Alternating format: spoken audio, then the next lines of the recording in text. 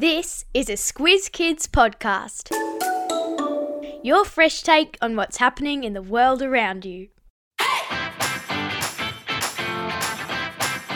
Each week we give the world globe a spin and see where we land. Then we take the kids of Australia on an audio excursion to visit that country and its people. I'm Amanda Bauer, and today on Squiz the World we're going to swim at Pacific Ocean beaches, beat our way through the tropical jungle to see the Amazon River, and hike the mountain peaks of the Andes. And we'll do all that and not leave the borders of Peru. So strap yourselves into the Squiz Kids Superfast Supersonic Jetliner as we take off to South America and take a squiz at Peru. Just the facts. Peru is on the southwest coast of South America and is that continent's third biggest country. It's what's known as a presidential republic, meaning that it has an elected parliament and a separately elected president. The capital, Lima, is on the coast and is named after the river that runs through it, the Rimac. That's a local indigenous word, and apparently others had a hard time saying the R at the beginning and the K at the end. So it went from Rimac to Lima. And yes, lima beans or lima beans, which in Australia tend to be called butter beans, are named after the Peruvian capital because they were first cultivated, which is a fancy word for grown, in Peru. You might be surprised to hear that potatoes and tomatoes spread across the world from Peru too. There are about 4,000 different species of potatoes grown in Peru. Wow! And it wasn't until the 15th century that potatoes were brought from South America to Europe and then beyond. And all of the different kinds of tomatoes that you can eat today descend from a tiny berry-like tomato that grows wild in northern Peru. So the next time you have chips or pizza or lima beans, say thank you to Peru. Thank you. Whenever you travel, it's important to learn a few words in that country's language. It's a great way to show respect. So let's learn the lingo. Peru, along with most of South America, was conquered by the Spanish in the 1500s. Before the Spanish came, it was part of the enormous Inca Empire. More on the Incas in a minute.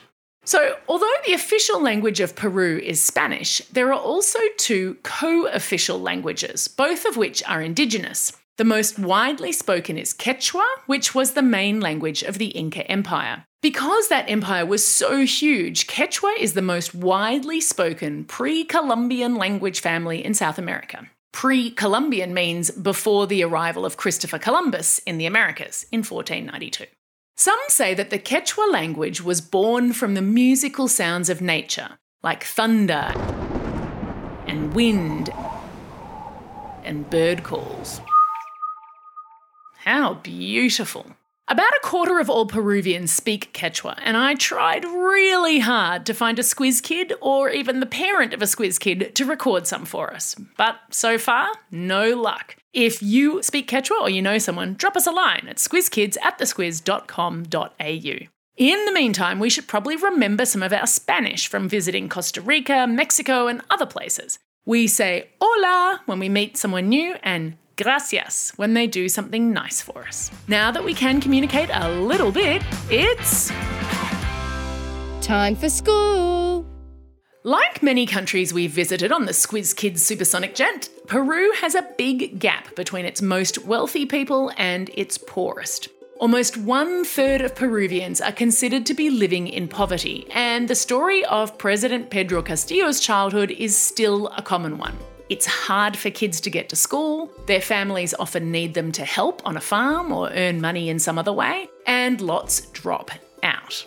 And you can probably imagine what the global pandemic might have been like for kids living in the Peruvian countryside. While 60% of households in the capital, Lima, had access to a computer and the internet, in rural Peru, it was just 6%. As a result, large numbers of students have dropped out of school. The effects of that interrupted education could be felt for decades. So the next time you learn something on a computer, think about how lucky you are. Okay, I promised I'd tell you more about the Inca Empire, so let's fire up the old time machine for time travel. We're heading back way back to the 1500s, about the same time that the Spanish were landing on the coast of Peru. High up in the Andes Mountains, the Incas were busy building something very special right in the middle of their vast empire, which stretched from Ecuador in the north down to Chile in the south. That's right, we have landed in the city of Machu Picchu, where the Incas are building more than 200 stone structures on terraces cut into the mountainside. These palaces, temples, and terraces are being built without wheeled vehicles to transport the heavy stone and without metal tools to cut the stone and without mortar or cement to hold the stones together. But the engineering is so precise that when there are earthquakes, and Machu Picchu lies on 2 fault lines, so there are plenty of earthquakes, we can actually see the stones dance around as the ground beneath them shakes, and then land and fit back together perfectly. Because the Inca had no written language, there are no records of exactly what they used Machu Picchu for, and crucially, no explanation for why, 100 years after it was built, they abandoned it.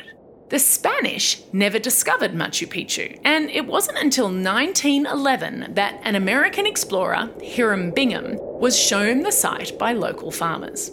Machu Picchu is now world famous, and the government has limited the number of people allowed to visit to 2,500 per day to help protect the site. I've put a link in your episode notes to photos and a video so that you can visit virtually, but as someone who has spent 5 days hiking in the mountains to get to Machu Picchu at sunrise, can I recommend that you put it on a mental bucket list as something you might want to do when you're a bit older?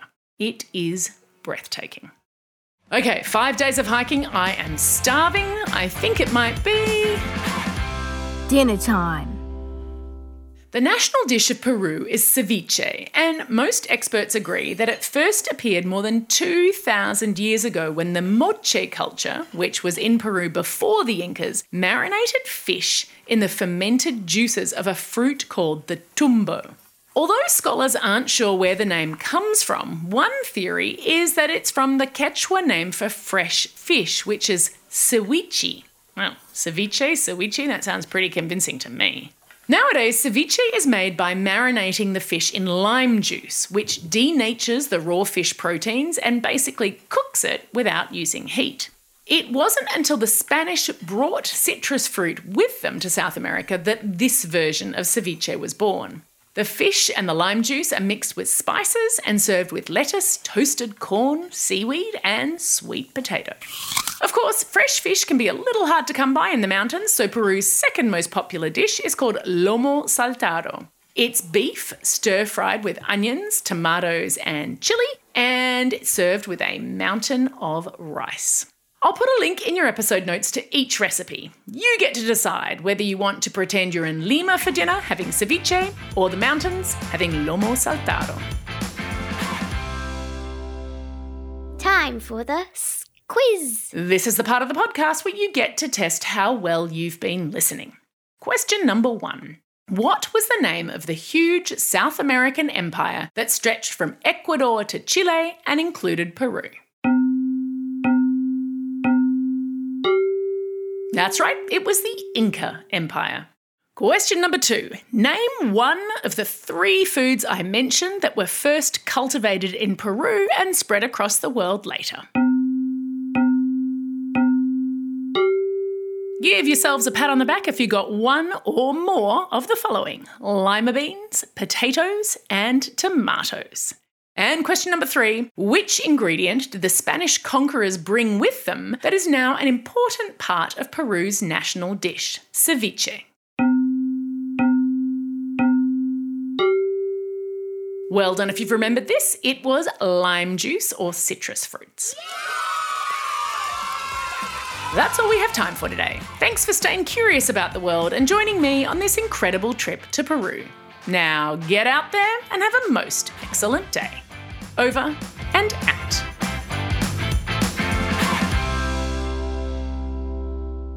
These episodes are edited and engineered by Carter Quinn. If you enjoyed that little trip, don't forget that every Wednesday, all through the Christmas holidays, the Squiz Kids Superfast Supersonic Jetliner will take off weekly to explore a new country. We've got Latvia, Cuba, Ireland, and more on our itinerary. And on Saturdays, Bryce will be challenging you and your grown-ups to a kids versus adults quiz on a different topic each week. And on Mondays, we'll be releasing a Squiz Kids shortcut, where we'll dive into the who, what, where, when, why, and how of big topics like sharks, YouTube, fireworks, and more. All of this amazing content is absolutely free. Consider it Bryce's and my gift to you this festive season.